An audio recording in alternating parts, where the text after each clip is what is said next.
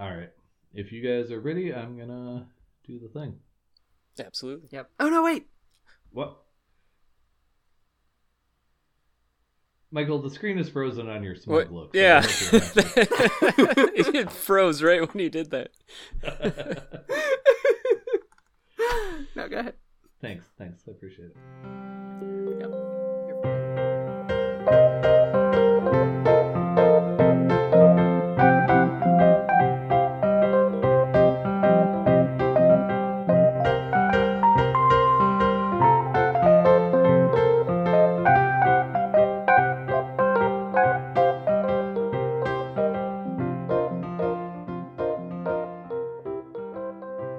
Hello, gentle listener, and welcome to Michael and Ethan in a room with scotch that Jacob is also in.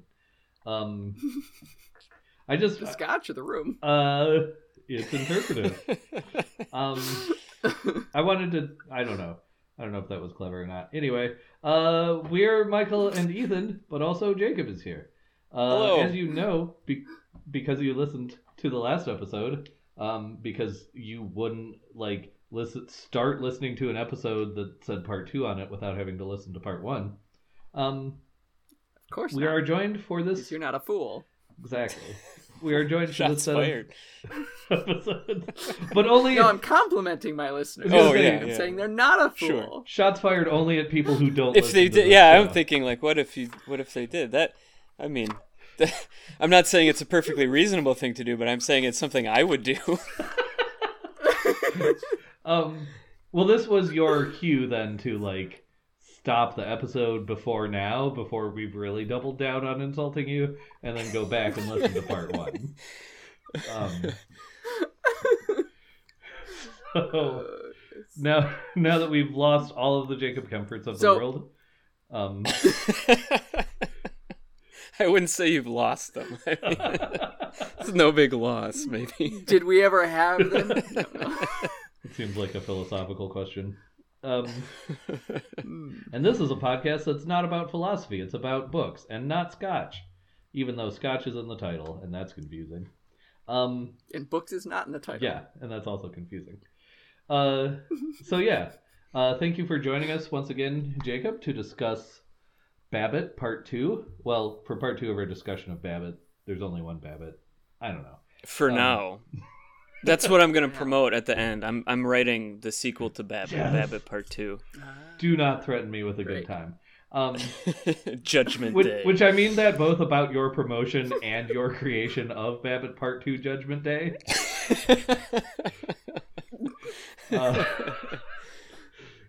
Yeah.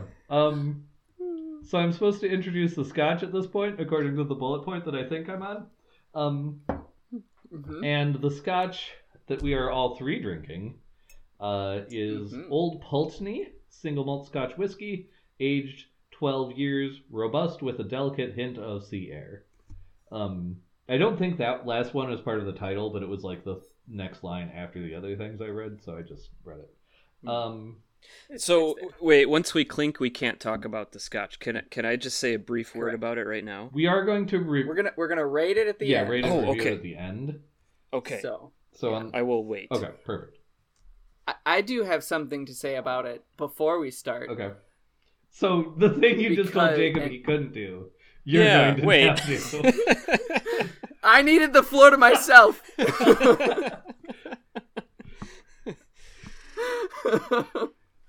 No, so I mentioned this, I think, to you, Ethan, previously. I don't think in recording, but one of the Scotch books I have by Blair Bowman suggests drinking this Scotch as one would a margarita, that is, with salt on the rim.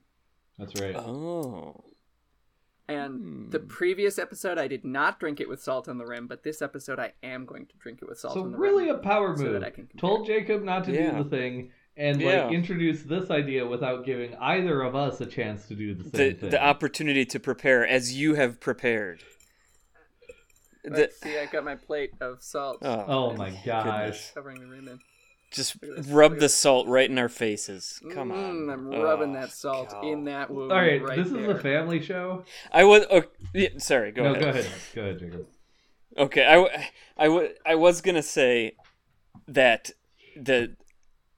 I don't know if I would do the salt, actually. I mean, I can see the recommendation, but I was gonna say one thing I love about it is I don't want to call it like it's sea salty. It's like a sea what does it say? Sea air, sea breezy. Yeah. Like it gives a bright, refreshing like sea saltiness of like being right on the ocean and a cool breeze just like wafts up in your face. Absolutely. It's just the slightest hint of that, which is remarkable. I've never tasted that before. Absolutely, I agree. Hey, and I'm not going to let you people pull me into doing my review before it's review time. Oh, okay, yeah. Sorry.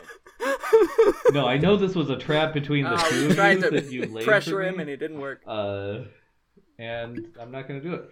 So let's have my wife come in and read the rules. Hey, wife, come in and read the rules, please. Rule 1. Once the scotch is poured and the glasses clink, the scotch must not be mentioned at any time. If anyone mentions it, they lose. Rule 2. No one's mother should be mentioned in any pejorative sense or any other sense not directly indicated by the text of the book being discussed. If any mothers are mentioned, the mentioner loses.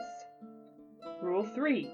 Ethan must never say the phrase, first paragraph. If he does, he loses. Rule 4. Michael must never say the words vampire, vampiric, or any derivative thereof. If he does, he loses.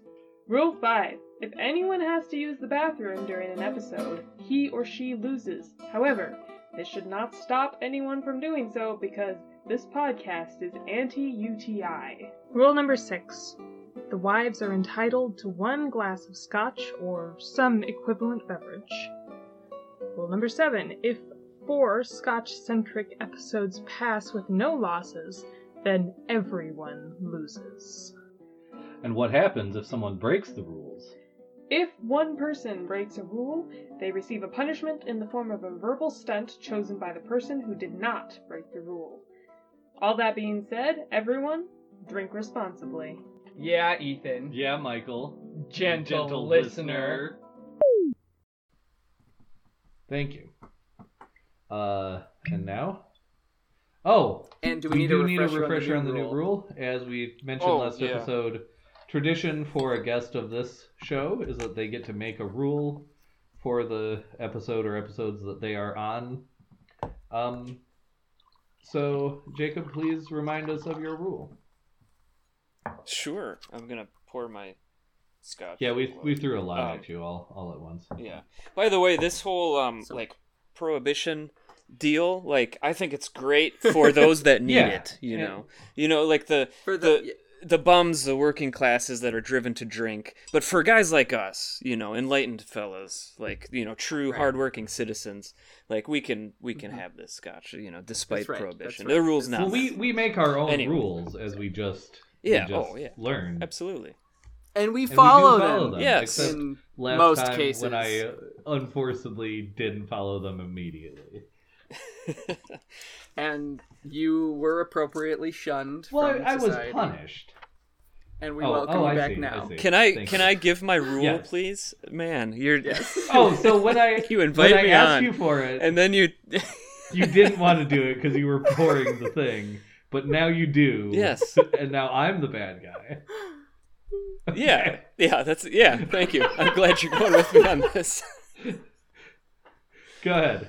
All right, we make our own rules because we are the Good Citizens League, and that is my rule. All of us must join the Good Citizens League, which means that we all came up with names, our Zenith citizen names, and we also have a peppy nickname that we have given ourselves, and an occupation. And the rule is we have to join the league, and so we have to come up with these things, and we must call each other only by our nicknames for the extent of the episode. Yes. Mm-hmm. So, Ethan, would you like to go first to introduce Absolutely. yourself as a citizen of Thank Zenith? God for the name I came up with for myself, because I didn't write it down, but I do remember that it was William Williamson. You did yourself a favor. And I go by Bill to my family and people I don't like that much, but pretend to for the sake of advancing myself in business.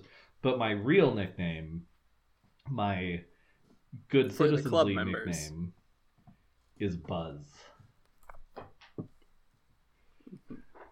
My Your occupation is bookseller. I only sell upright, good That's right. American books that I would say span the margin from somewhat far to the right of the political spectrum to sort of the center right of the political spectrum.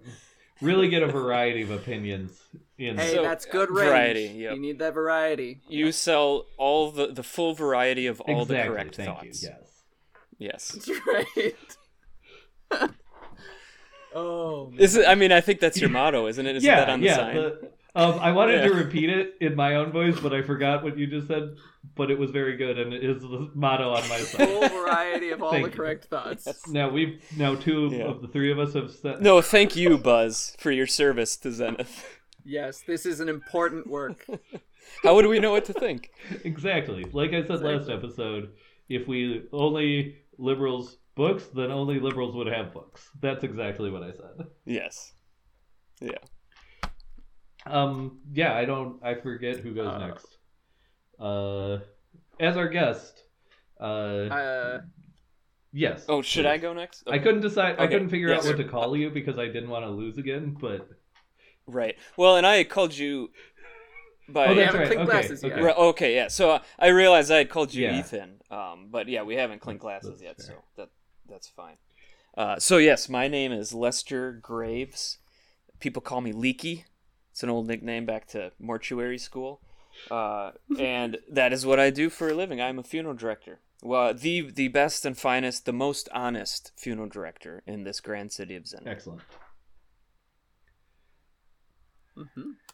And I am Bradford Kip Carlson.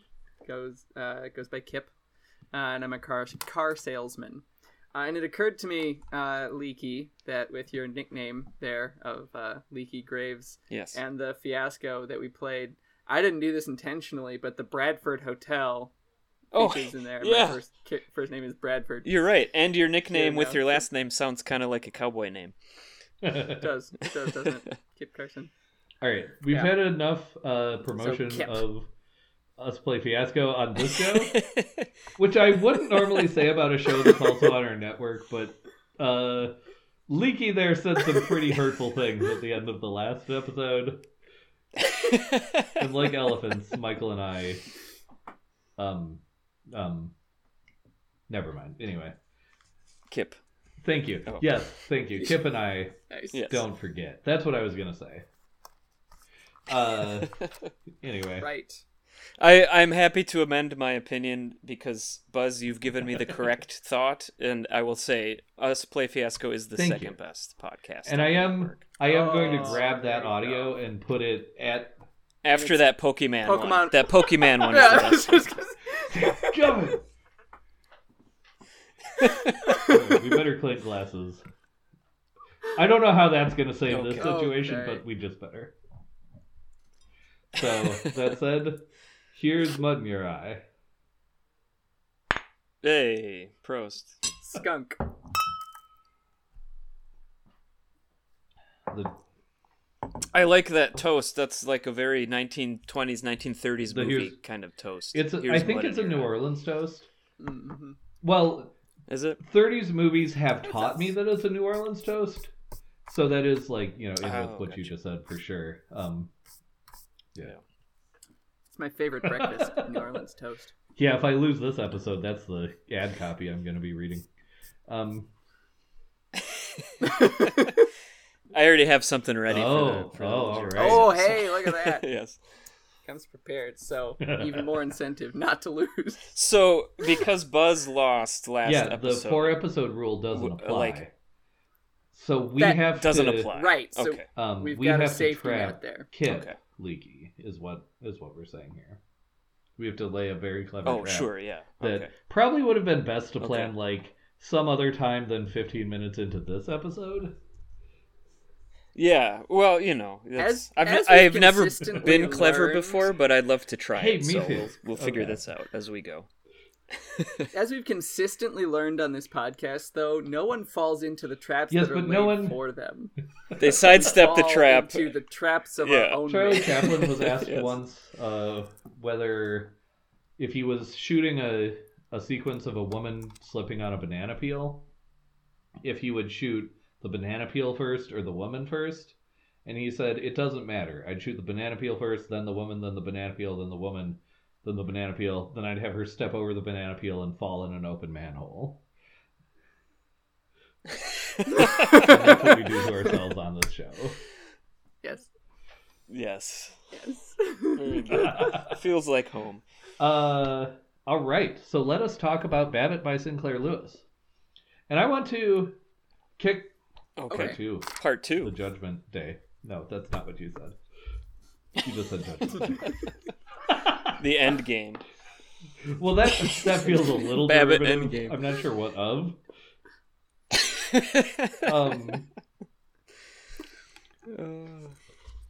Are you a Skywalker. 10%er or a 100%er? Do you have the will to take it all the way? It's all you got to do is snap your fingers, and it's easy as that. Pow! You got pep to you, Thanos. You I got need you you have to do vision, this Thanos. now. I need you to do this exact thing. You have vision. Babbitt meets Thanos. Which will go down as no. the least lauded crossover in comics history. Oh my gosh. All right. So, Okay. Yeah. now that we've started this episode on a very serious note, I want to be a little silly. And by that I mean using my privilege as the host of this show to show off the one incredibly It's a lot of buried power. reference that I'm very proud of myself for catching. And I'm going to kind of back into this because I want to see, without like leading you guys exactly to where I'm going, if you can get there, or if you did in fact get there. Have either of you? Well, okay. I know Kip's answer. So, Leaky, have you heard of an author named James Branch Cabell? Yes. Cabell. Okay. No, I don't believe so. Kip, do you know where I'm going with this yet? Yes, I do. I All can't right. find the page, So, but I know what you're talking about. It's the beginning of chapter 23. So we're in the back. We're in sort of near the 3/4 mark of the novel, not quite there. So we're in definite Babbitt angst, purposelessness sort of territory. Yeah. Oh, I actually have a note in this chapter: existential crisis. Yes, exactly. Very nice. And it starts out with Babbitt sort of wandering around his empty house, like the sort of sub-chapter 1 of chapter 23. Babbitt Mrs. Babbitt rather, and Tinka have gone east. The kids are like out, maybe. I don't know if they've gone anywhere, but they're like out on the town. as it Yeah. were. Oh, yeah. They're out at a dance, That's right. and the maid was out too. Yes. And you're at the paragraph that I'm at there, Leaky. Rarely had Babbitt been alone in his house for an entire evening. He wanders into his daughter's room, Verona's room, who it's, I think, important to mention here is like the character that he perhaps understands the least out of all the characters we've met in the novel so far. I mean, maybe that's an arguable point, but she's certainly one of them. Yeah. He just doesn't, because she and is Ted the boyfriend or the son?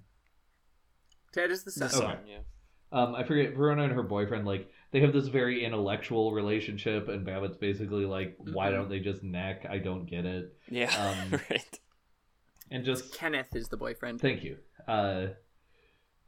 So like, this is just someone who's very obscure to Babbitt.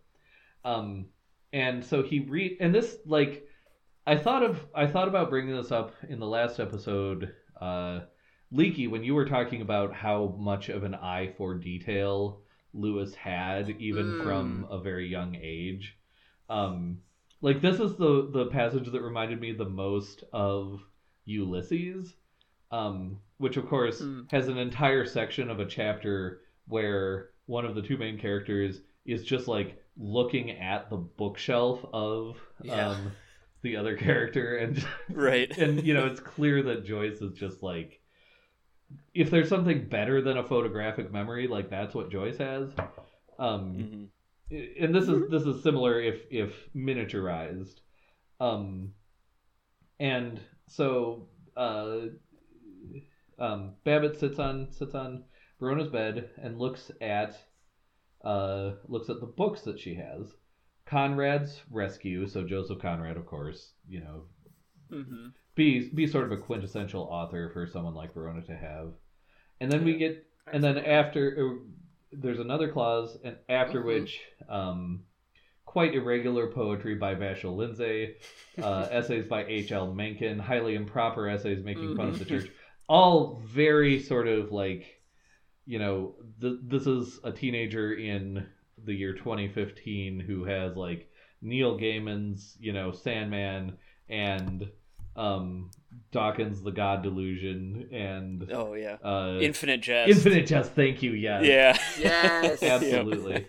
But the clause that I did focus on, which is just Babbitt later in the 20th century. That's interesting, actually. and worse. That's a whole nother episode. There's always a secret third episode of any pair of episodes, and that's definitely it. Yeah. Yeah. Sometimes an episode 0. Yes. Oh, sure. Yeah. Sometimes both. Anyway, the clause that I want to focus on, and I'm taking an outsized amount of time doing it, a volume strangely named Figures of Earth. Now, Figures of Earth, I happen to know because of stuff I'm interested in that very few people alive today are interested in. And I'm interested in it because of that. Because your interest has splashed over. And also, I kept being in throwing books at you, hoping that that's the some splashing. of them would stick. I was doing like a spaghetti metaphor, but it kind of worked. Like I splashed you with my book spaghetti. That is a sentence I've never heard. I was going to say that one's going in the Michael and Ethan coffee table quote book. I'm trying to decide if that counts as a loss or not. I don't know how it would. Oh, self-reference. And I would like to... You referenced yourself as your... Yeah, but I didn't say not your the nickname. whole... Oh, I see. No, but this is the show. He referenced the show. This is the show. I don't know. Does the show have the nicknames? Or no, I don't think we've individuals? retitled the entire show. Yeah. I think. Thank you. I'm going to escape through this loophole. And talk, finally, about James Branch Cabell, who was... I first encountered him in a phase I went through sort of in late high school and early college of reading the predecessors to The Lord of the Rings. Sort of the set of available vocabulary that Tolkien drew on to make The Lord of the Rings. Sure. And Lord Dunsany is a big one. Robert E. Howard, who created Conan the Barbarian, is a big one. Oh, yeah. Isn't, what's his name? The Roots of the Mountain. He was in the craft movement, the arts and crafts movement. George MacDonald? Is that who you're talking about? It doesn't sound right. Maybe. I regret bringing this up. Okay. Continue. That's okay. I'll put it in the show notes. That's what we do when we make half of a reference. Okay. Yes. Can't remember. So one of the people that I read as a result of this was James Branch Cabell. Probably his most famous book is Jurgen, Jurgen. And what Cabell did was he chose in the 1910s and 1920s to write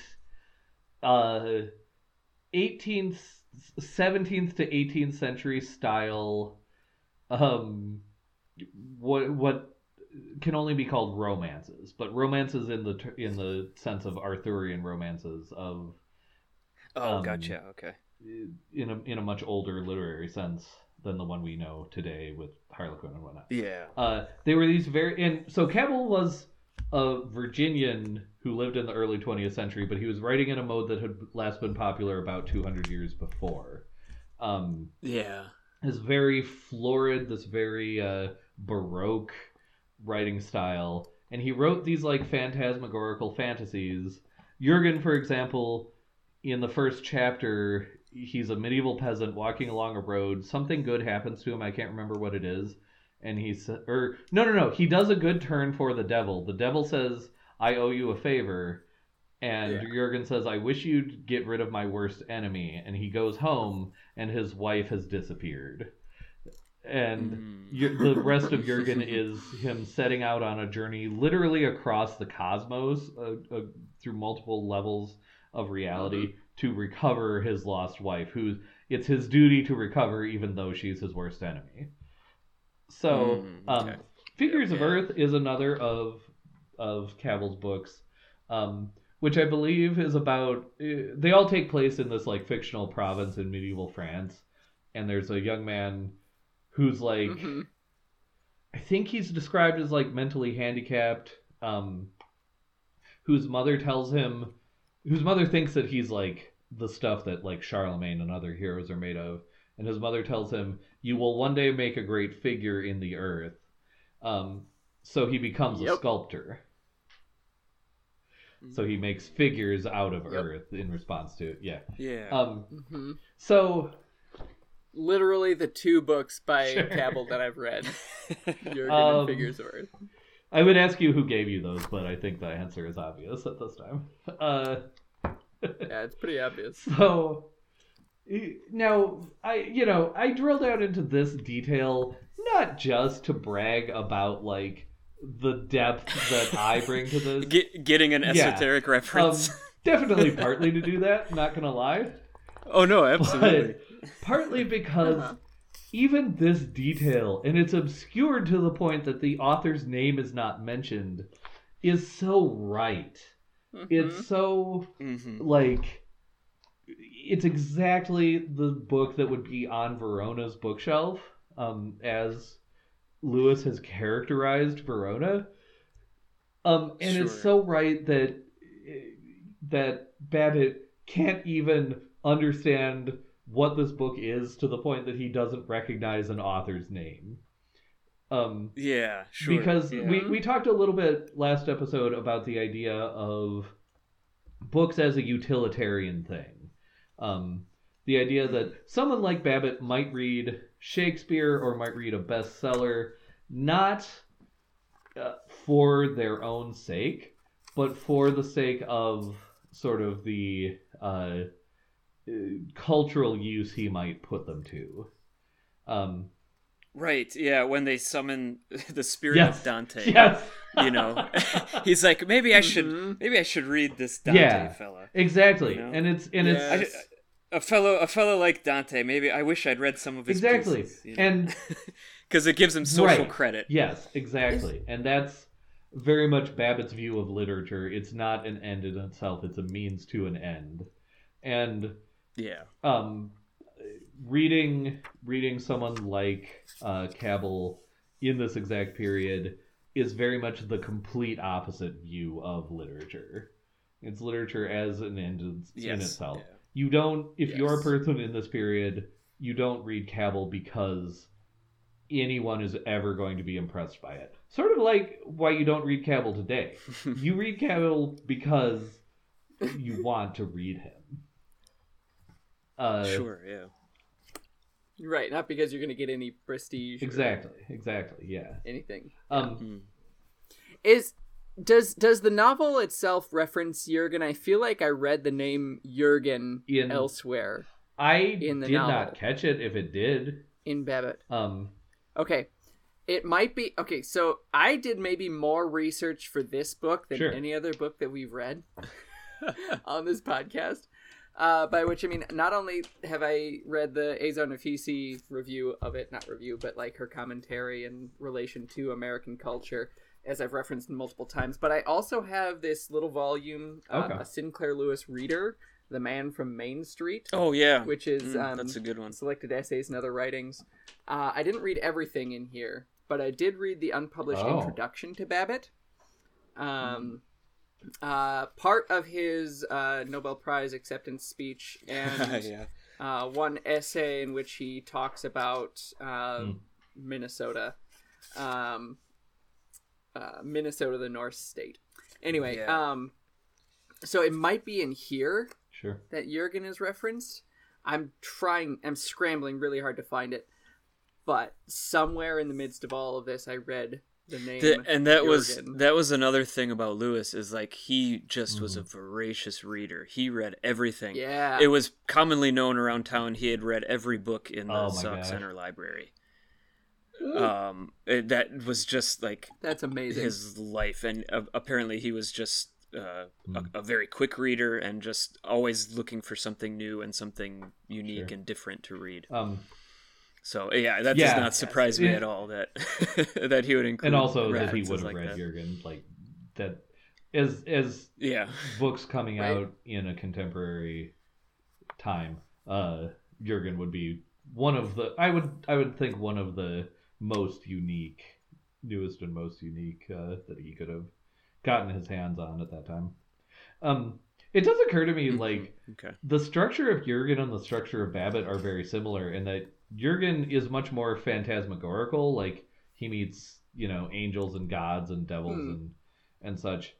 But it is a bunch of stuff that happens to him. It's very much a phantasmagorical road novel. Oh yeah.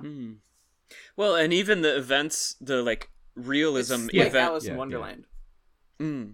Even the realism events that happen to Babbitt are either by Babbitt himself or the narrator are imbued with this heightened mythology and religiosity of like, it seems like he's dealing with gods and things like religiosity is huge. Everyday habits take on the implication and the weight of like ritual, absolutely. Religious ritual. Yes. The unpublished introduction to Babbitt talks about that. Sinclair Lewis says a couple of things about here are his pickle machines with their power and ingenuity a new art comparable to vers libre, and is there not in his noisiest advertising, his billboards smeared across tranquil fields, a passion for achievement which is, to the unprejudiced discernment, a religious fervor, an aesthetic passion, a genius such as inspired the crusader and explorer and poet. So you've got that religious fervor that's in there, and there is this religious talk. There's the god of progress that's referenced very early in the novel, and then later it's Babbitt's arc is more or less self-reflected on as a conversion. Right. Because when he at the time he comes back from his dalliance with liberalism is a confession scene with his pastor, right? There's that confession scene with the pastor, which is also put in a satirical light. But then there's this bit in chapter 29, right at the beginning of part 4 of chapter 29. The very first paragraph there, it says, "As all converts, whether to a religion, love, or gardening, find as by magic that though hitherto these hobbies have not seemed to exist, now the whole world is filled with their fury. So once he was converted to dissipation, Babbitt discovered agreeable opportunities for it everywhere." So he's going through a conversion experience in this novel, one way and the other, back and forth. And like you say, the presence of the pastors there. Which was really, it was a weird scene with them. Yes. Kneel down beside me and so pray, weird. and then Sheldon speaks. And they start praying. Frolics and into the the other study. one comes in. Yes. Oh man! And then like Babbitt opens his eyes and sees him checking his watch. That reminded me of he's opening his eyes at this moment when like you're not supposed to open your eyes or whatever, out of reverence for the rite itself. Out of reverence, which like reminded me of a story that Leonard Nimoy tells in his memoir "I Am Not Spock," About how, as a little Jewish boy, he kept his eyes. He was told to keep his eyes closed during this one part of the service in the synagogue, because if you open your eyes, you would see the glory of God, and it would obliterate you. Think Ark of the Covenant, sort of thing. Mm-hmm. But he did. He peeked. He opened his eyes, and he saw the rabbis putting their hands together in what we know as the Vulcan salute, but it's the Hebrew letter Shin. That was put together as the first letter of the glory of God in the Talmud. I believe it's the Talmud. Anyway, so he peeked at that moment. He sees this thing. Both of them see this thing that they're expecting this marvelous. I don't know if Babbitt is expecting that necessarily, but what do I see if I open my eyes? And it's just the pastor's just checking his watch. Yeah, because he's got a business meeting in 5 minutes. Yeah, exactly. Right. It's that utilitarianism again. Yep. So it's cast in a very satirical light. Interestingly, I want to point out this passage from the unpublished introduction. First of all, it gives in here the original name for Babbitt. He was not originally called Babbitt, right. but Pumphrey. G.T. Pumphrey was the original name that Lewis had in mind, and it wasn't Zenith City; it was Monarch City, which is a hint to what he says at the beginning of this introduction. He says, "This is the story of the ruler of America." So that's fascinating. But this passage in particular says, distinctly, however, Pumphrey is not a satiric figure, nor a type with a capital T, which is just an interesting thing to assert right there. He's a tragic tyrant. He's individual, is how he describes him there. I don't want to launch into a full names with Michael. This is a segment we come to sometimes in the podcast where I'll talk about the names. But Babbitt. The name Babbitt, which originally was Pumphrey, and you get kind of the same sense from both of those.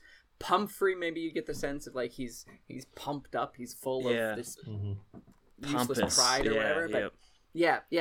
But Babbitt, however, sounds closer to Babel.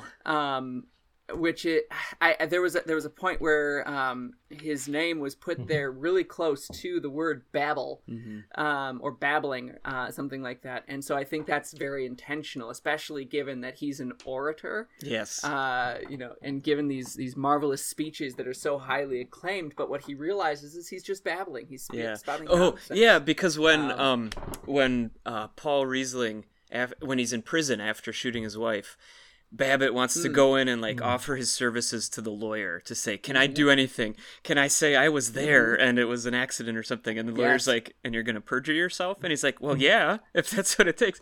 And then the lawyer says to him, there's no way you're getting on a witness stand because you're one of these fellas that likes to hear himself talk. And you would just, either you would perjure yourself or you would just do far more harm than good because that's who you are and what you do. Yes, exactly. So that's I think exactly where this name Babbitt comes from. It's the babbling nature. Thinking about both that everything about Babbitt as a rhetorician and combined with the idea of religiosity, makes me think of the actual preacher in these pages, whose name I was trying desperately to find before I said this thing, and cannot. Is it Dr. Drew? There's a Dr. Drew in here. Yeah, that's the pastor at Babbitt's congregation. There's also the sort of more popular preacher, Monday. Mike Monday. Because it's Billy Sunday, right? It's like, baseball player turned preacher, and here we have a boxer turned preacher. As far as again, things that I could use to say this novel is satirical, and be like very obvious sort of satire. You don't get much better than that. But one of the things that I think Lewis is able to do by having less of a plot or not having a plot, however grandly you want to say that, is to include just some samples of like what Pastor Monday or Preacher Monday is just saying. And that's actually all I had to say about that. I guess it's an interesting juxtaposition that Lewis is able to just sort of drop into the novel, and either we don't get it, in which case we've read 5 pages for no apparent reason, or you draw the connection to what Babbitt is doing, and it almost seems less like an attack on the idea of religious truth as an attack on the idea of religion as a control mechanism or as a conformity mechanism. Oh, yes. Yeah, absolutely. And I guess that's actually all I had to say about that. Yep. And there is a lot of, I guess I would call it foreshadowing in Babbitt when it talks about organized religion and the church as it's presented. This idea of, what was it called? Yes. Christianity Incorporated, that Babbitt takes to not only to follow a business model, but then with his work with the Sunday school to follow almost like a militaristic capitalist model. Like, that definitely foreshadows what the work that Lewis does years later in Elmer Gantry, where he like really goes after the hypocrisy of organized religion and using religion as you said, Buzz, absolutely. A control mechanism. And it historically foreshadows a lot of how American religion would develop over the course of the following century. Like so much of what Babbitt does, especially when he's like working to reform the Sunday school, foreshadows like the church growth movement and other related. Oh yeah. Yeah, I was like, I think I might have laughed out loud when they made it a point to say it's all about growth. The key idea in Sunday school is growth. Right. I was like, exactly. I could have written this 10 years ago. Yeah, absolutely. Which for any of our gentle listeners who are slightly less familiar with that set of histories, the church growth movement, in a nutshell, is the application of business growth techniques to church. The most, I guess, charitable interpretation being that if you have truth, using advertising techniques to reach more people with that truth, it's almost, not quite, but almost an ends justify the means idea. Critics of it, of course, would say that you're producing a certain set of very shallow effects that have nothing to do with truth and everything to do with manipulation of various kinds, especially emotional manipulation. Right. Yeah. Well, and then coinciding with that, even like the sort of business advertisement aspect of church growth, the description of their church was like, and as far as like churches, especially in the late 20th, early 21st centuries, kind of reflecting the tendencies of corporate America and the ideas of corporate America, the description of the church that is given is like that you could walk down the street and find a church exactly like this. That he had made his church a true community center. It contained everything but a bar. It had a nursery, a Thursday evening supper with a shortbread missionary lecture afterwards, a gymnasium, a fortnightly motion picture show, a library of technical books for young workmen, though unfortunately no young workmen ever entered the church except to wash the windows or repair the furnace. I mean, what a great, oh my god. Yeah, it could have a coffee shop in too, Yeah, exactly. Oh, yeah. So as you're it's describing that, I'm picturing where that is exactly here in Albert Lea. Yeah, and same thing here in the Madison area. Like it just shows that these things we think are so innovative and new that will spur growth or produce meaningful change in the community. It's like this exact same thing was happening 100 years ago. Well, by trying to merge this idea of, the business and that utilitarianism again, or the pragmatism of business, merging that with something, spiritual like religion, that's the essence of this idea of what everything American is supposed to be that Lewis is satirizing here in Babbitt. This might be the last time I refer to Nafisi here, but this is the whole idea behind this book that she wrote, The Republic of Imagination, is she's trying to cope with her new American identity as she's transplanted from Iran and become an American citizen. And so what does it mean to be American is more or less what she's getting at, and she's coming at that through the lens of novels. And in Babbitt, she sees that the thesis of it, ultimately boiling it all down, is that every American is homeless. The first novel that she talks about is Huck Finn. And Babbitt is right after that. And so in Babbitt, she talks about this, page 172, if anybody has the book and wants to find it amongst our listeners. The paradox at the heart of American society, the urge, perhaps addiction is a better word, for novelty, for movement, for constant change that creates pep and motivates invention, while at the same time being an impediment to imagination and reflection. That Americans want to have it both ways. You know? All that innovation, that growth, that prosperity, but also the individuality.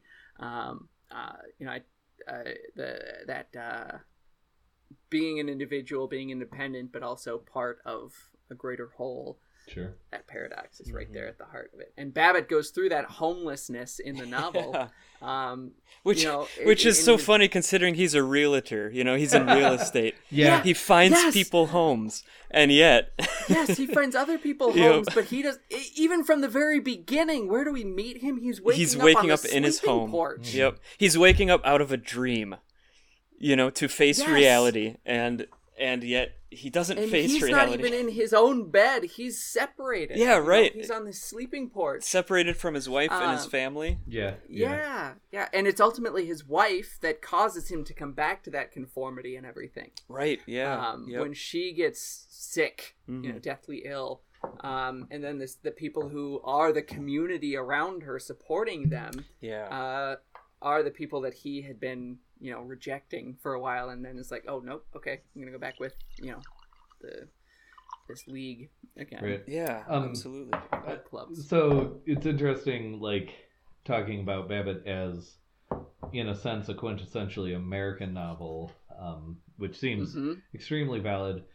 In the last year, and I've brought it up on this podcast before, I think in the Orchardist episodes, I read a book called The Midwestern Novel by one Nancy Bunge. And her book is one of, as I understand it, one of the first and probably still one of the few books to even propagate the idea of there being a Midwestern literature, like a regional literature from the Midwest. Often, historically, a lot of literature that could be called Midwestern gets claimed by some other region, either the South or the West or the East. I guess all of the other regions. But Bunge spends a lot of time talking about Sinclair Lewis as potentially a quintessentially Midwestern author. And a lot of her reason for talking about that, or for claiming that, I guess, has to do with his Lewis's tendency to find sort of a I'm trying to think what, I guess it's about that paradox that you were just talking about there, Kip, that Midwesterners tend to not be very impressed, and Midwestern novels tend to not be very impressed by status. literature that's focused on the East Coast often is about status, whether you're a tenured college professor or a banker of some kind, or Sure. Yeah. whatever various status roles. Midwestern novelists tend to focus in on the things that lie below or apart from status and try to sort of strip that out, I guess. And I guess like Babbitt fits in here in the sense that everything Babbitt it's the classic like Hunger Games thing that Michael always talks about with that series of novels, as well as like it applies to almost every novel I think we've found on this show. The idea that the people in the novel are in a different story from the people reading the novel. Sure. Mm-hmm. So Hunger Games, the people in the novel are in a love triangle story.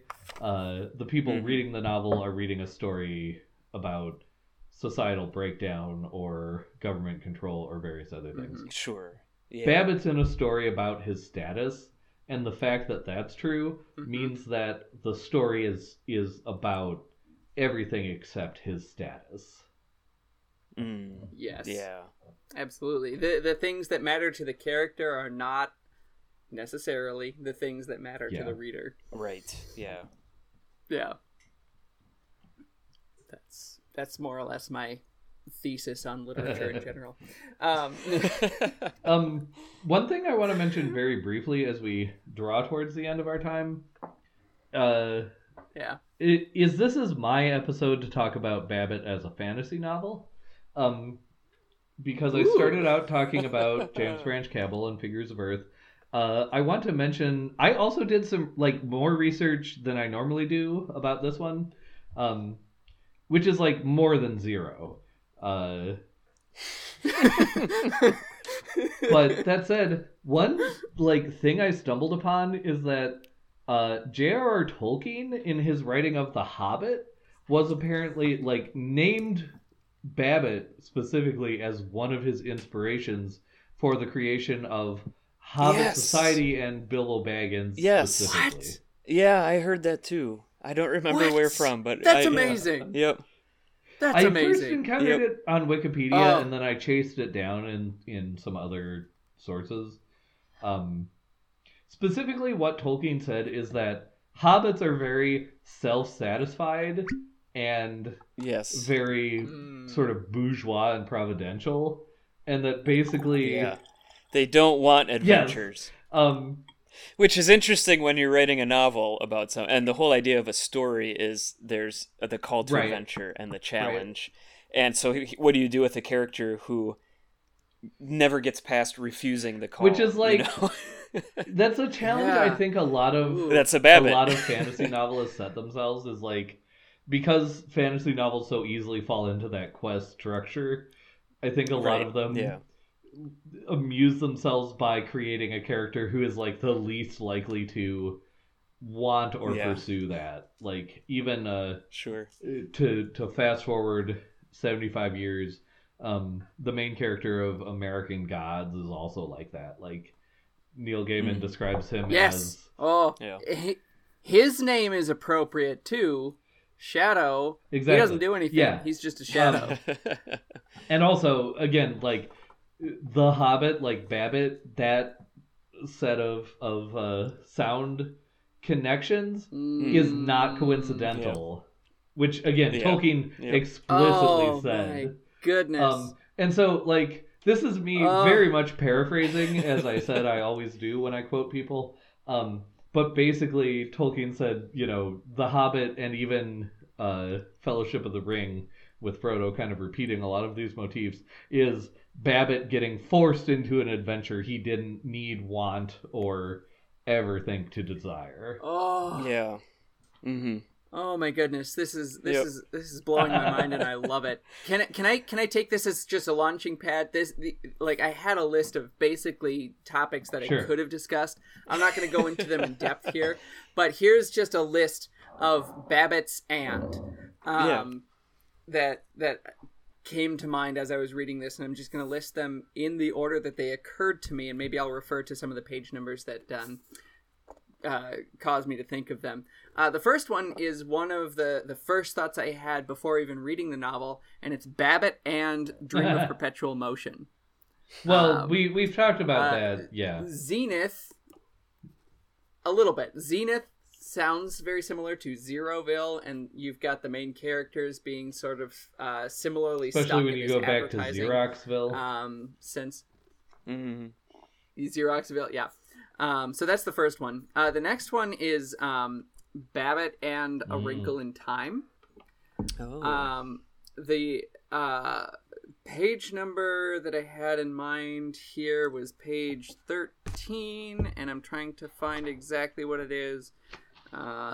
Scanning the page, not finding it, but essentially it's the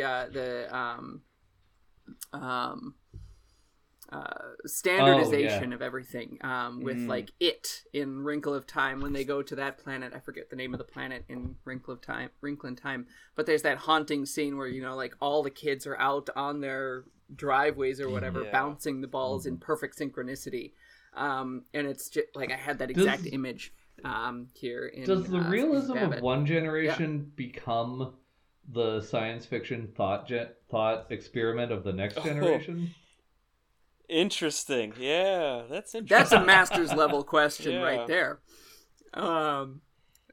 Like that demands a master's thesis and also, to be written about. Yeah, it. absolutely. The Secret episode 4. Oh my goodness. That's wonderful. Okay, the next one is Babbitt and A Christmas Carol. Oh, sure, yeah. Okay, yeah. This is page 216 in my edition, right there down at the bottom. I think Babbitt is he firing Stan Graff here? I'm not sure exactly. Yes, but he is. Stan Graff is shouting at him, "Babbitt, old dear, you're crooked in the first place and a damn skin flint in a second. If you paid me a decent salary, I wouldn't have to steal pennies off a blind man to keep my wife from starving."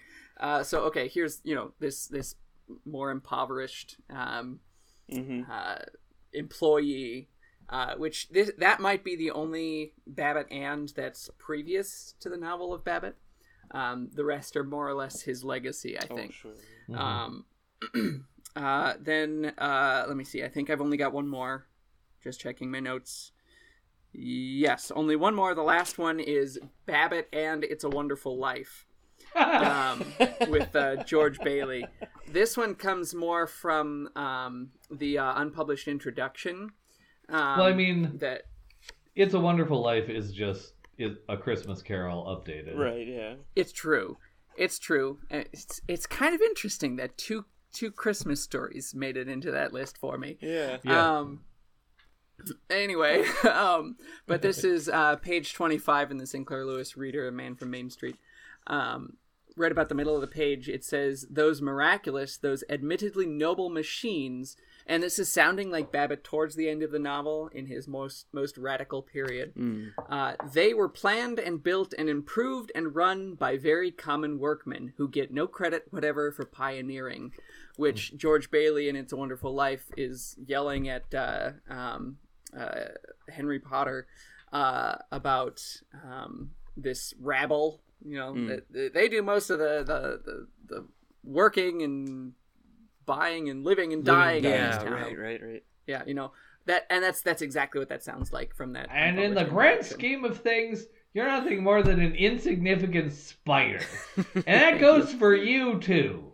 And goes for you too. And for you too. Yeah. Which, okay, so that movie and who's the director?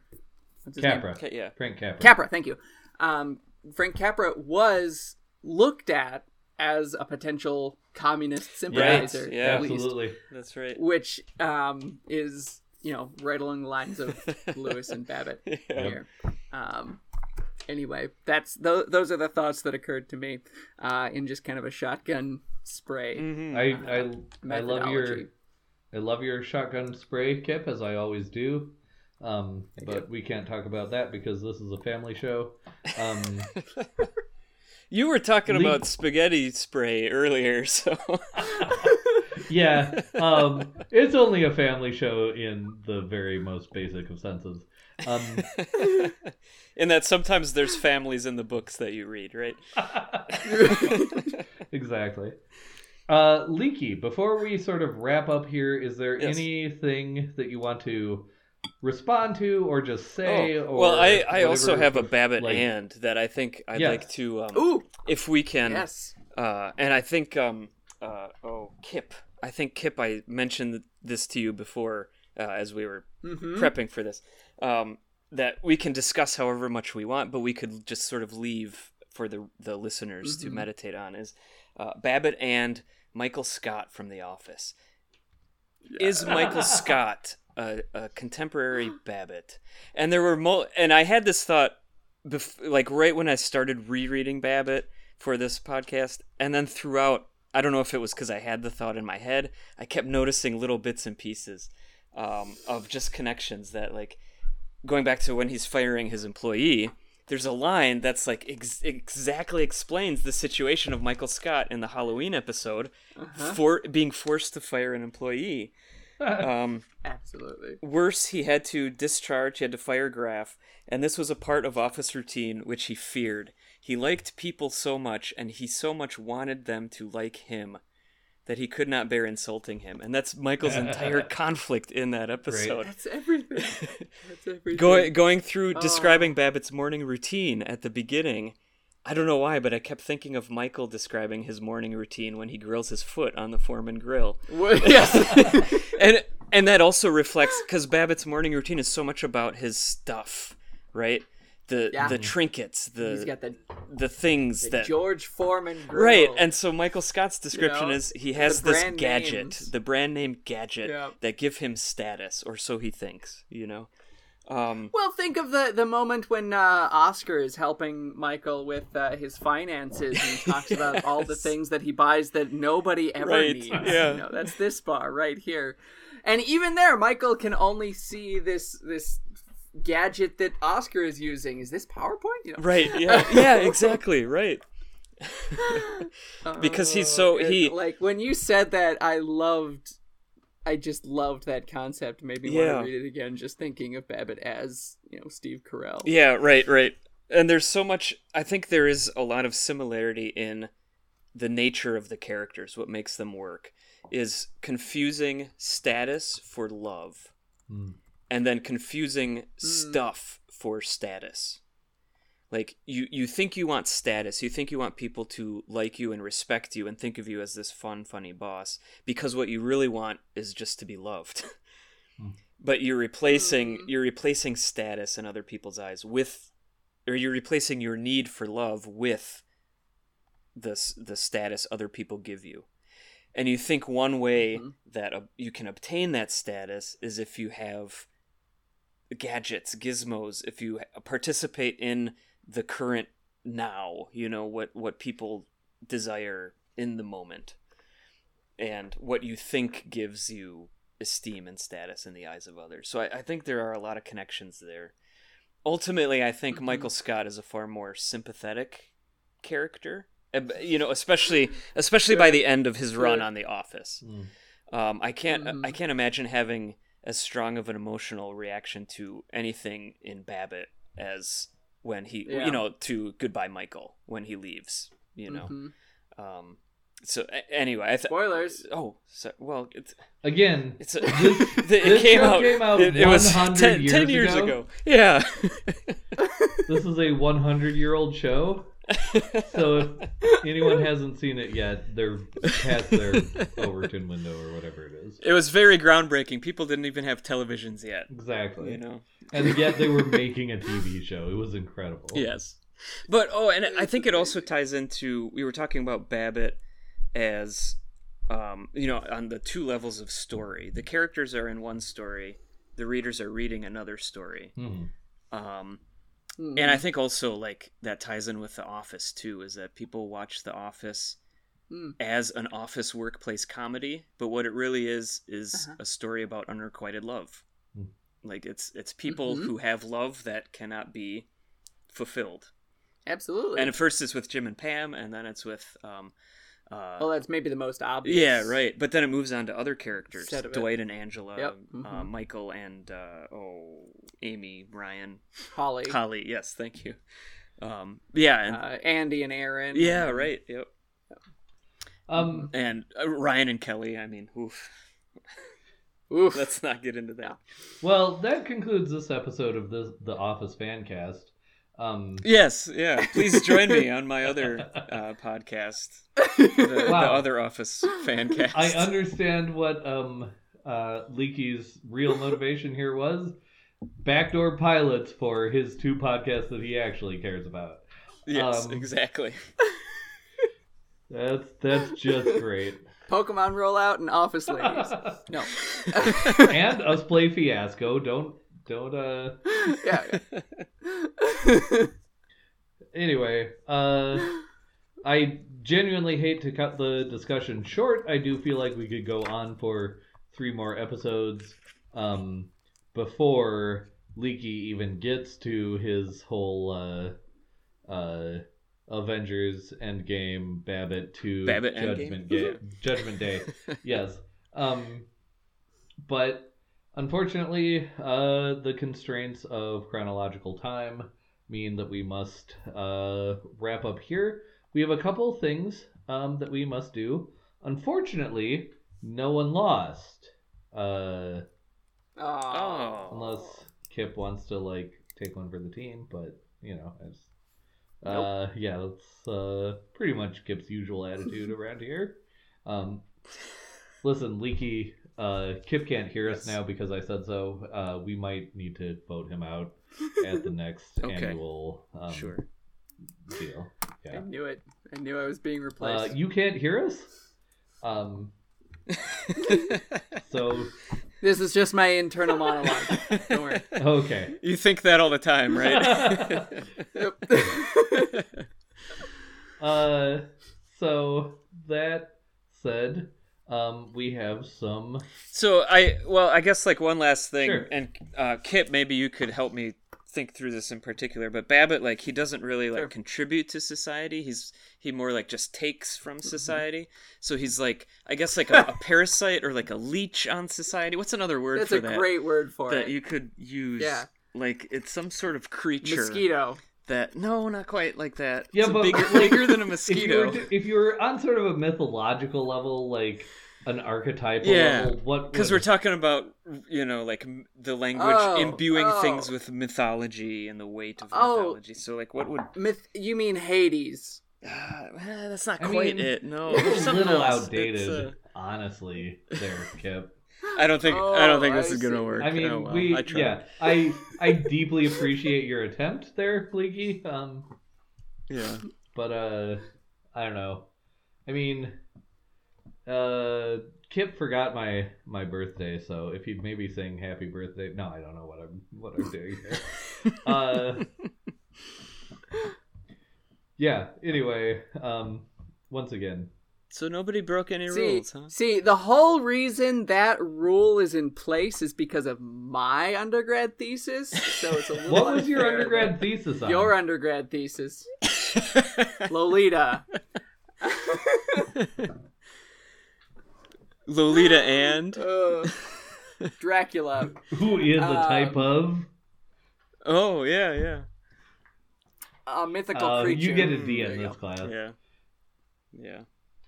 Oh, that was my last shot at playing on Michael's teacher's pet personality. Michael. Is it that Michael, obvious? Humbert is a what sort of character? 100 points, pass fail.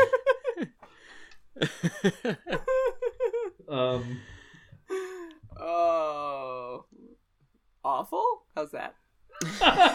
Fail. That's a fail okay. answer. Darn it. Well, anyway, yeah. So we do get to do some ratings, though. First, now we're at the end of the episode. Wait, where did Michael go? He's gone. Okay. His Well, reflection doesn't appear to us because he's one of those. I'm What's the? I can't think of Oh. the. Yeah, what's the term? Oh I'll my think gosh. Nightwalkers. I don't know. If Michael were smarter than both of us, he would think of it first. But... Yeah, I guess he's not smarter than both of us.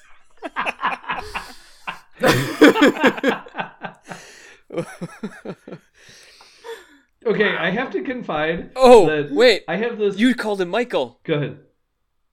No, but I already said we were at the end of the episode. Oh, Um, see. I don't know. So you know, then the I guest, can- if the we're guest at the has end- that's a penalty loophole, assigning Michael. prerogative. So So what I was gonna say though, It is like, if you're trying to catch someone else in breaking a rule, does that mean you're immune from breaking a rule? are you trying to make both of us leave? No, I think you lost. Again. You would like that. Anyway, I was gonna say I have to confide that I have this theory that 500 years in the future, there will be grad students who study podcasts. oh sure. Oh my And- gosh. Yeah. Yes. 500 years in the future, they will have used up all of the popular podcasts. Yes. This podcast, And they- this podcast will be to the future what James Branch Cabell is to you guys. Yes, exactly. Did I say that And right, Cabell? sometimes- Cabell? Yeah, no, Cabell is as I understand it, right? Very good. Cabell is how I used to say it before I was enlightened. But so I if you go back through the like oeuvre of this show, there are things that I sometimes say or jokes that I sometimes make that are like to grad students 500 years in the future. Oh yes. And Everyone needs what an I'd audience. like to say- And there you go. There it is. exactly. And what I'd like to say is that when I started this thing, immediately after the thing before when I started it, like 11 years ago, is that to grad students 500 years in the future, this is how white guys make fun of each other.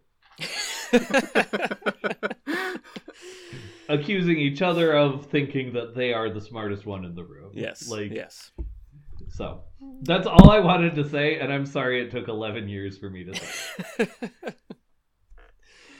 So anyway, at the end of 2 and 4 episode sets, we dole out punishments as necessary, which we won't do because Michael wouldn't be a team player. Then Sucker. we rate the scotch. We have a 1 to 5 star rating system. And Jacob, whose non-leaky name I can say now. Yes. Okay. Sure. I would like however for- you help yourself sleep at night. Whatever excuses you want to give to. Yes, you're right. I also wouldn't take one for the team, but mostly it's Michael's fault. Of course. Yes. From 1 to 5 stars, Jacob, how would you rate the scotch? Are And- are decimals allowed, or is it Yeah. strict Yeah. one? Okay. If giving it an entirely arbitrary numerical rating, I would probably go 4.4, 4.3, 4.4. Okay. In the past, we've allowed fractions. Okay, This is 4, the first- 4.43 and a quarter Okay. dot 7. And by fractions, I mean half numbers or whole numbers. But Oh, I see. Okay. as a So historical like precedent-setting thing, I adore that rating. So you're not allowed to change it now. okay. All right. So for the record, for the grad students 500 years in the future, the official rating is 4.4, 4.3, 4.3, 4.4. That's the official arbitrary rating. They'll have math that advanced at that point. Yeah, that no, they no, can yeah. chart Oh, it. yeah. I'm counting on it. That's me being ahead of the curve, Math will you know. capitulate to our podcast. I've never snorted scotch through my nose, but that was the closest I've ever come. Can I go a bit You're into welcome. depth about why, or is Yes, it just please. Yes, okay? yeah. Okay. Please. So I do have to say I'm not particularly well versed in Scotch. I do enjoy Scotch and a good Scotch. I just don't have a lot of experience with it. Mostly because my will, but not my poverty, consents to drinking good Scotch. So I don't have a wide base to compare it to, but I will say this is one of the finest noses on a Scotch or any whiskey that I think I've experienced. There's so much going on, and it's so good. It's so well-rounded. There's like citrusy elements to it, but there's also then this like more powerful oomph of, as I said earlier, like this like sea breeze, sea salt. It kind of gets almost a little bitter into, if you've had salted black licorice, like there's a little bit of that kick to it, and I just really love the nose. The tasting is very good right away, but what made me dock some points is on the back end there's a bit of flabbiness, I guess. It sort of drops and it gets kind of oily, which I know is a tasting element some people like, but I personally don't. And you can kind of get the like oily alcoholness to it a bit more. So there is kind of a longer finish to it, but the real punch of it kind of quickly drops off like a roller coaster. So that's my overall impressions. Very, very good, enjoyable. I do like this. So Michael, now that Jacob has done sort of the pool shark thing where he's like, I'm not very good at pool, let's bet. And then he's like taking us for all our money by talking about nose, body, and back end. Oh, I didn't realize that. You didn't realize how bad we were at rating Scotch 4 years, 6 years, whatever into this podcast. And that's... We're almost 5 years in. Absolutely fine. You couldn't have known. Well, we trapped you into trapping us, is what happened. That's exactly. So anyway, Michael, now that Jacob has destroyed our whole thing, you just made me feel awful. Just no. Well, you know what? Okay, great. You know what? If you guys were the smartest guys in the room, you could do better. Exactly. No. We should feel awful. You should take over this podcast. That's how it. Welcome to like my new Scotch podcast. I hope you enjoyed this. Let's hear what two fools have to say. No, Jacob, this is you being fully inducted into this podcast, where we find the best ways for you to make you feel awful as like one of us. Oh, sure. Okay. Yeah. Like, I appreciate it. exactly. If we didn't like you, we would treat you much better. This is the roast through the Boosters Club. Babbitt, right? knowing that he's part of the Boosters again. Yeah, you know, when exactly. they start making fun Exactly. of him. Boom, roasted. That was another Babbitt Michael Scott Boom, connection. roasted. Boom, Yes. roasted. The roast at the end. Okay, I'll stop. Yes. Love it. Michael, please rate this. Okay, so I'm going to give it 4 stars. No fancy fractions and decimals for me. No, none of this socialist math. That's right. No, I'm going to give it a solid 4 stars. Part of that is the price point for this Scotch. For the price of this Scotch, to me, this Scotch should cost almost at least twice what it costs. Because this is a very inexpensive Scotch, and you get so much bang for your buck out of this thing. The sea breeze is absolutely right there. It doesn't have quite the smokiness that I was more or less expecting from it. And maybe it's just my expectations that are docking those points. But I think that sea air and some of the subtler hints that add complexity to it are just magnificent. Now, when I added the salt to the rim, I don't know that I was expecting much out of it. You know, I was doing it more for the gimmick. But I will say, after the first couple of tastes, as it was going along, I was getting a lot more of the toffee and vanilla out of it. Just having that salt so up front, it just counterbalanced the salt that was natural to the Scotch. and made it more candy-ish. Ooh. That was really Yeah. interesting to me. Like honestly, when you've got that salt on the rim, you expect a margarita, which is really sweet. And that's with the first sip, I was like, oh wow, that's surprising. Not exactly what I was expecting from the salt being here, but I let it be more complex as it went. And it's got a lot going on. This scotch has so much to it. 4 stars. Yes. There you go. Well, Jacob, go ahead. No. I'm just going to interrupt because I'm obviously the master of all scotch. So, Wow. It has a lot going on, and it's kind of like subtle and delicate about it too, which I really appreciated. So, okay, which shows some of its age. Yeah, right. Mm-hmm. So, okay, Ethan, please, you may now proceed. Just like the feeling of leadership being completely stripped away from you. It's incredible. I want to talk about the name of this podcast too, and also the whole topic of discussion and the purpose. This is a family show because I have some idea. I have some vision for the direction I want. Okay, sorry. This is a family show, so I'm only going to tell you to eat my butt. But I could go more into detail when we stop recording. However, I am going to follow Jacob in fractionalizing the ratings, and I'm going to give this scotch a 4.25.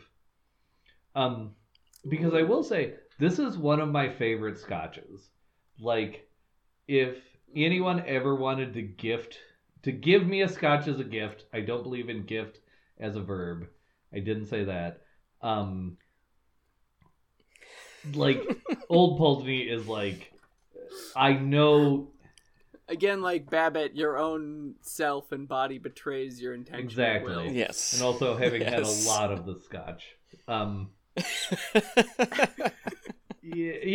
it's just, again, what Jacob alluded to in like his cheating preview review of the scotch, the idea of like sea air and sea breeze and saltiness. Mm-hmm. This feels like a scotch that was barreled and then just put on a cliff in the Orkney Islands and allowed to just be exposed to all of the sea breezes and the waves and all of that. Yes. It just like it gives me everything except smokiness. And smokiness is like what I normally want in a scotch, but I don't care with this one. So my like remaining 3/4 of space there is just the idea that maybe one day there could be a scotch that had everything this one has and smokiness. Maybe the 17 year. Exactly, yeah.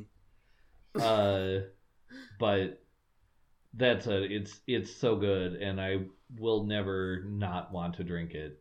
And also, it's so good. Yes. It's so good. The thing I love most about it is that sea breeze saltiness. Yes. Mm-hmm. It makes me feel like I should be reading Moby Dick instead of Babbitt. Yeah. Well, So if you ever read Moby Dick, I mean, I have read. If you think I could go off on tangents about Sinclair Lewis, I could. Would invite me on, please. One of the I was gonna say one of the few very long books that I've read twice. Yes. Is Moby Dick would be like our Mondo books, and we would invite Jacob on to shame us. This is the part where I beg to be let back on to the podcast for 4 episodes instead of 2. I like the amount of power that has been returned to me. But it always helps to have a man, as you wish, sir, begging before you. But segue-wise, which was better 4 remarks ago, but that's okay. We now rate the pairing between the book and the scotch. The rating goes perfect match, perfect match, pretty good match, slight mismatch, total mismatch. And this is just sort of, Jacob, since we're going to throw you to the wolves first, it's just a holistic, subjective conception of yeah, like the match between the pairing. two. Sure. Yeah. I would say gut reaction would be pretty good match. Okay. Initially, at face value, I don't think there's a whole lot of match between the kind of glib satirical wittiness almost and realism of Babbitt and the Scotch. But however, I think when you get going back to that sea spray and the connection to this sort of mythological ocean, I think that there's a pretty good match between as far as imbuing realism with the religious ritual, the weight of mythology. I think there's a sort of meta match going on there.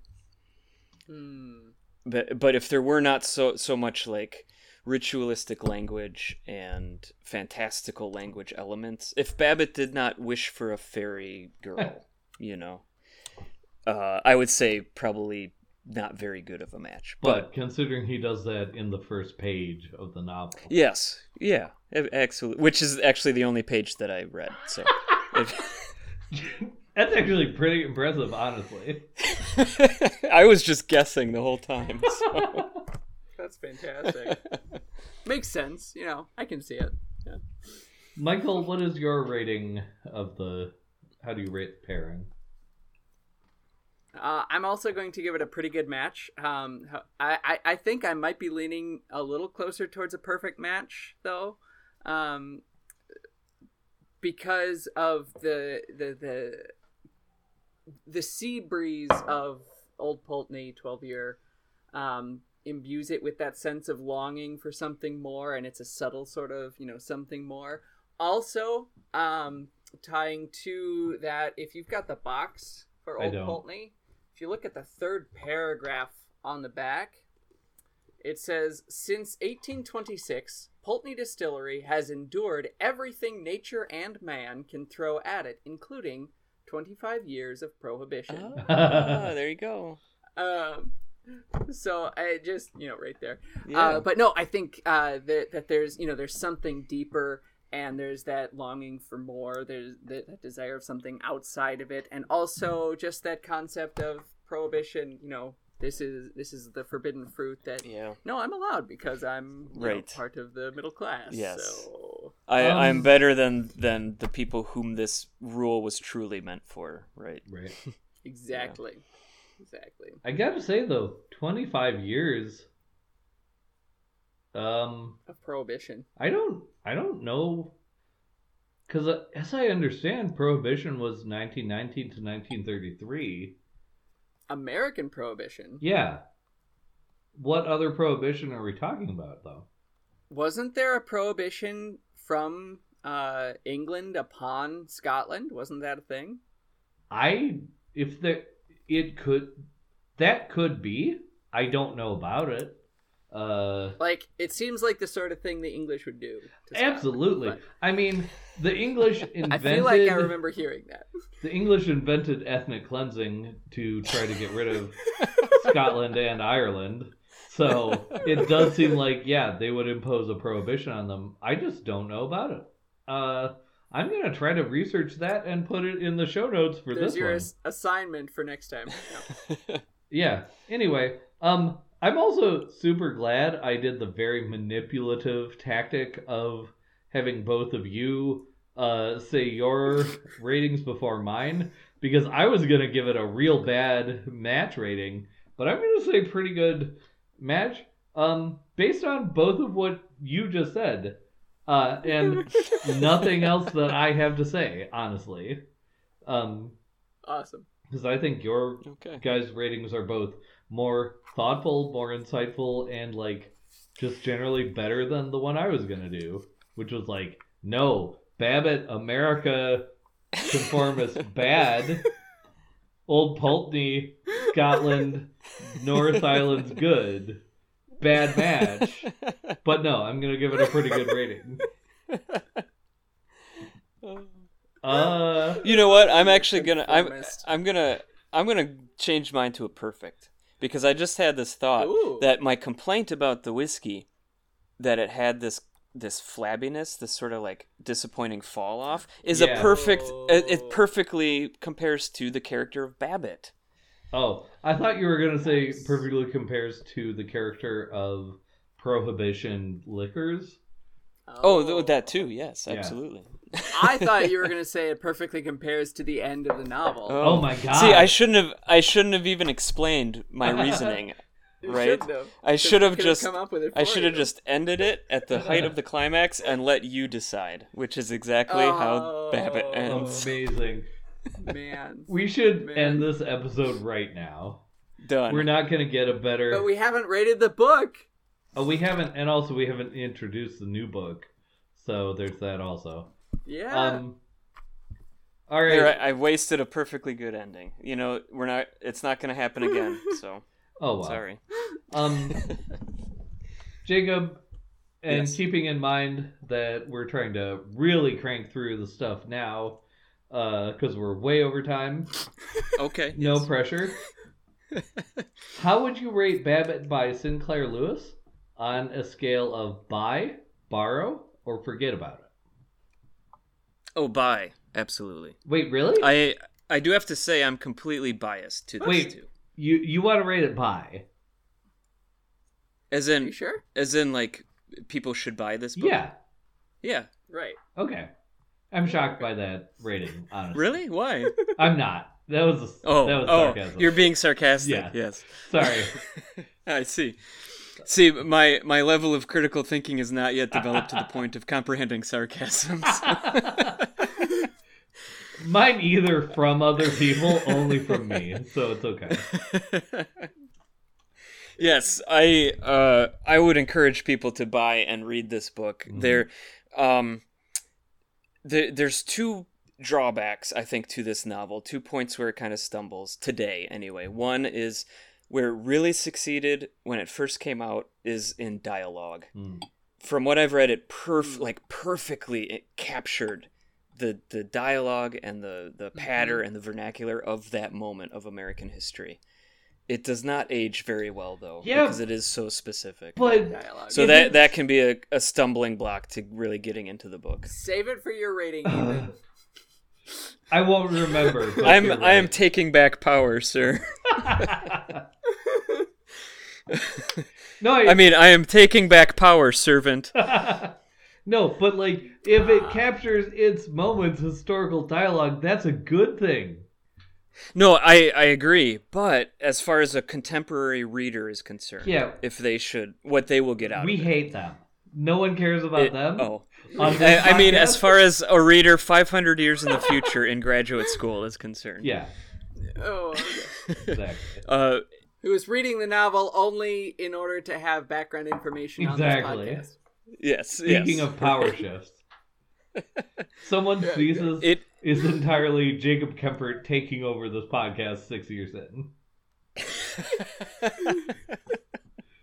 This is the moment. This is the history being made right now. They'll go back. They'll look back on this and say, "Here was the time that everything changed." Capitol riots, I- nothing. Jacob Kemper taking over this podcast. Right. Everything. For taking over. Michael and Ethan Newman's. Thus began the decline and fall of the American Empire. Yes, so it is a very specific vernacular that it might take some effort to overcome and to get really into the novel. The other, however, the other side of that is there are so many key institutions, key characters, key people that are still prevalent and present in our moment today, that reading this novel still seems fresh. That you can see these people, you can see these institutions and these pursuits, and you can see this complete lack of critical thinking or self-reflection. So I think that is the counterbalance. The other issue is, and this might play into, Ethan, your earlier concern about realism, and when it's realism for the sake of realism, is that And this is a problem that I do run into with Sinclair Lewis, is that it tends to get a bit long. I think this novel could quite comfortably be 50 to 100 pages shorter. However, I do think, because I think there are times it's like you've made your point and you're just sort of filling in details now.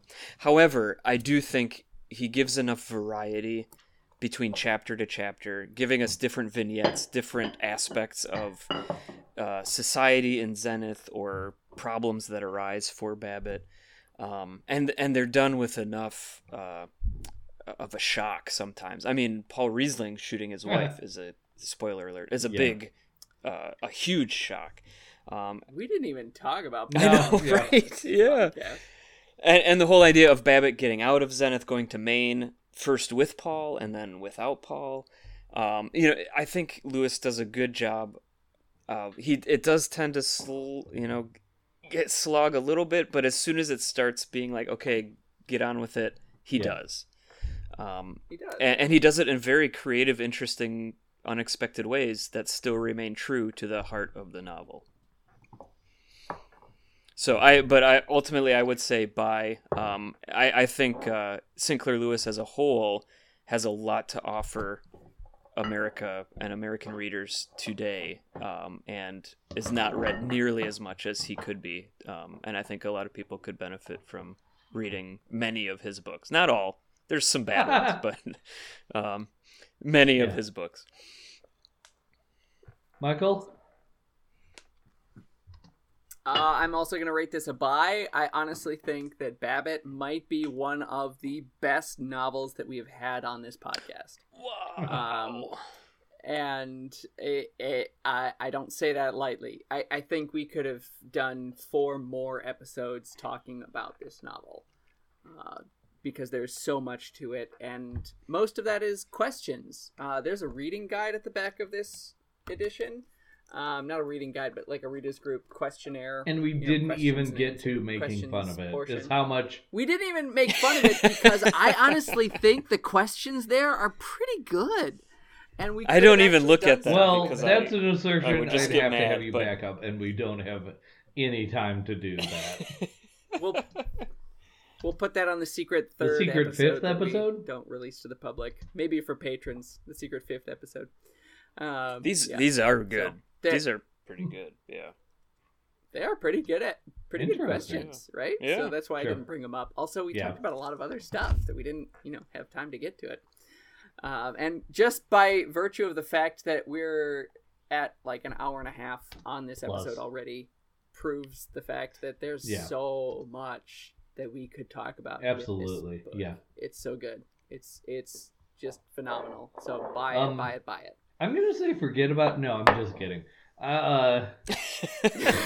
Definitely buy it. I mean, if you need a goad to buy it, like, it's a classic from 100 years ago. You can buy it for less than $10, probably less than $5. But, like, if it were... Yeah, I see it at used bookstores for $2 or $3. If it were a new book that was $30 in hardcover, I would still say buy it. And like Michael and Jacob, you have both much more eloquently than I will at this point, most of a bottle of Old Pulteney Inn, be able to say why. But like, I agree. Buy it. If anyone listening to this has agreed with anything I've said ever, then buy it. Like, there's nothing further I can say about Awesome. that. Yeah, excellent. Now, at this point, we do still have to introduce the next 2 books on this podcast. Michael, would you please do so? Knowing that I have the Amazon package you sent me of the next book, but I have not opened it yet. Oh, I'm glad it was delivered. So, wait, we're doing the one that you're bringing next but first. We're going to talk about that second and the one we're going to do second first. Oh, okay. Because I said so. The one Makes that sense. I That's have perfect. brought then, It's, in reverse order. The one that I have brought is a little apropos to some of the discussion that we've had here. It is Despair by Vladimir Nabokov. This is the first time I'm bringing Nabokov. I have not read Despair. He's perhaps most famous for writing Lolita. However, one of the reasons that I brought Despair is that it's relatively short. Another reason that I brought Despair is that Nabokov himself has said somewhere that the main character of this novel is more despicable than Humbert Humbert of Lolita. The author himself hates the main character of this novel more than he hates Humbert. So you really just want to get rid of any listeners that we do have now.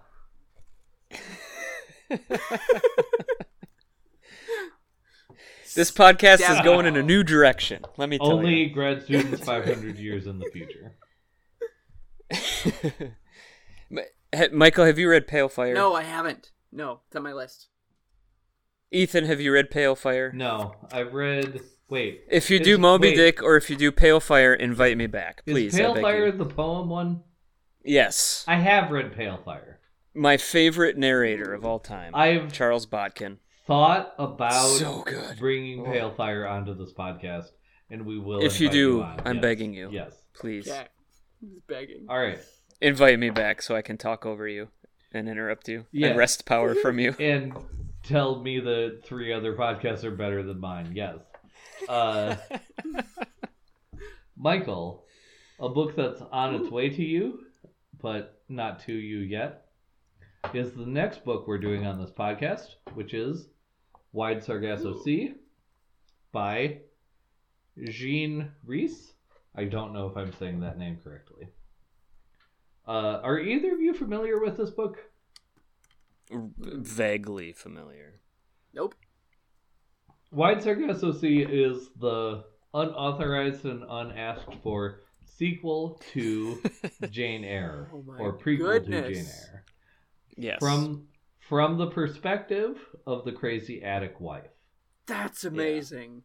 Rochester's wife, right? When they were in yes. Where were they? Jamaica? No. Was it? Where was it? She's from Jamaica. She appears in the book in England, but she is the crazy attic wife there. There's not a whole lot of detail given about her in Jane Eyre, if I remember right. No, not a ton.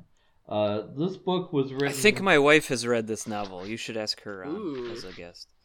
I'm not opposed to that. I'm not opposed to that either. We should have more guests. She might be opposed to that. I don't know. I shouldn't offer.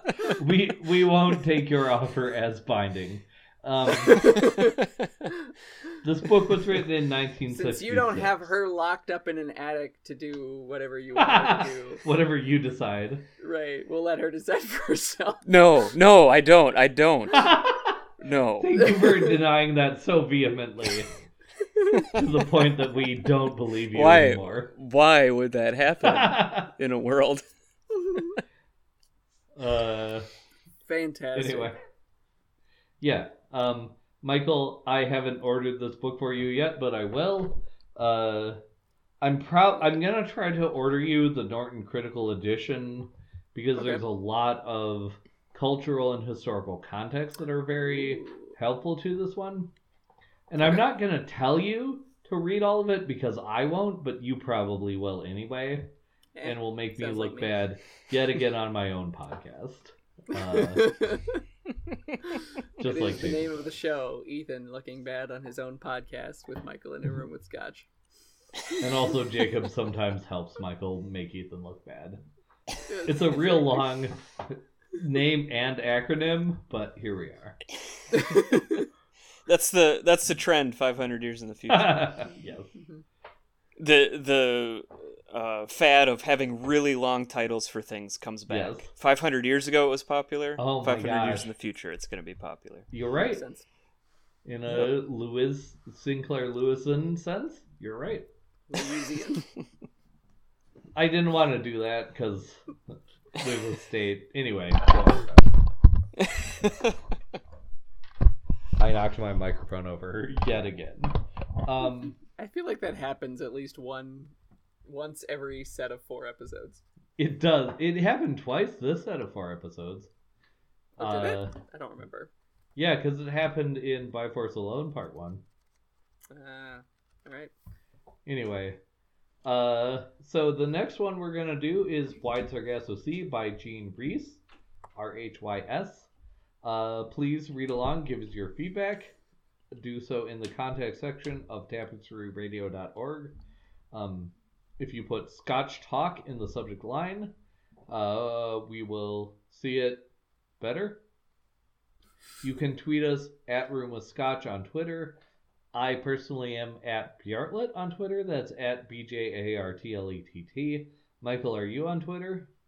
I am at MGLILIENTHAL. If you want to find me there. Perfect. Jacob, are you on Twitter or no?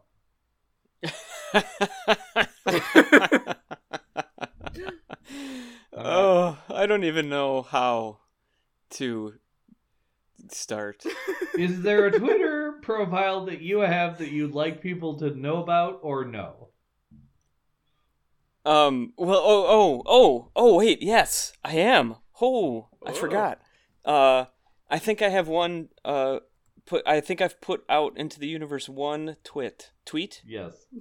One tweet. Tweet is right. Which is... It is. Oh, yeah. okay, good. I'll keep using it then. Fiction Shark. Is that the... Fiction Okay. Shark. Just one All word. one word. At Fiction Yes. Shark? At Perfect. Fiction Shark. At Yes. Fiction Shark. Yep. I'm following you. Okay. Oh, well, I'm gonna have to start Please. twitting. Yeah, please then. start twitting.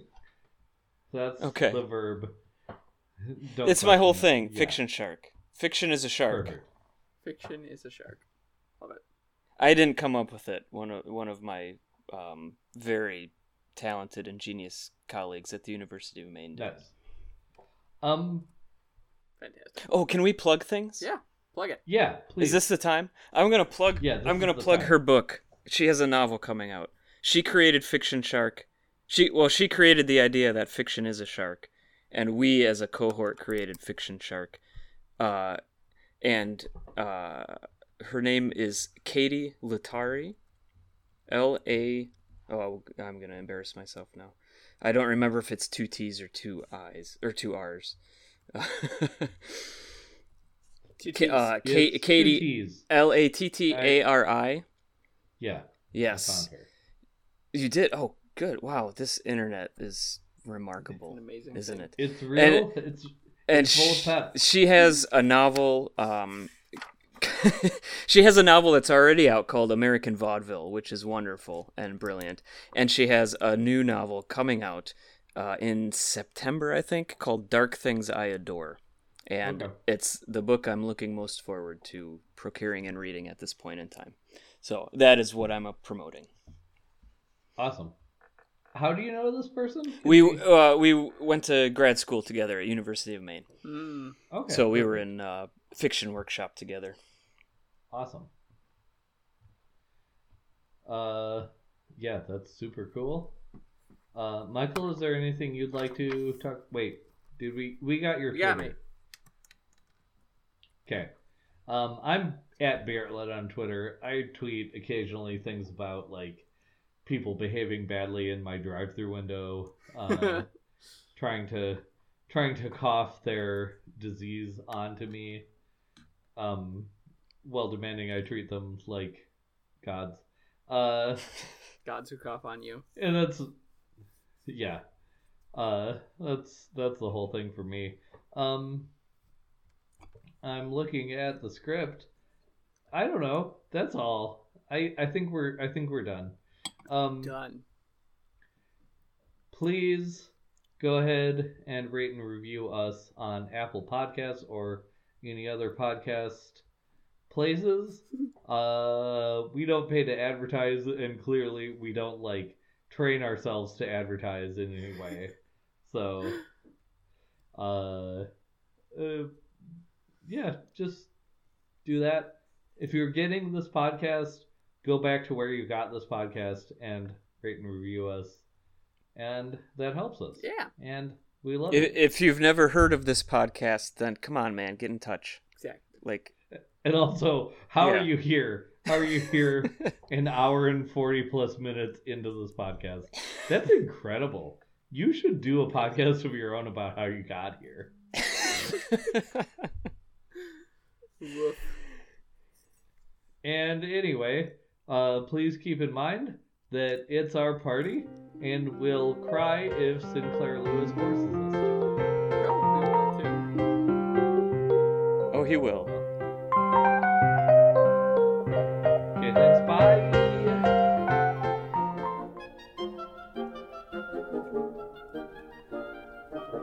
Obscurantism and obfuscation. Orally observed, gentle listener. Gentle listener. Gentle listener. Gentle listener, Obviated objects of oblivion. Obambulating about. offered unto you. Offered unto you. Offered unto you. In the Tapestry Radio Network. TapestryRadio.org. From our fancy to yours.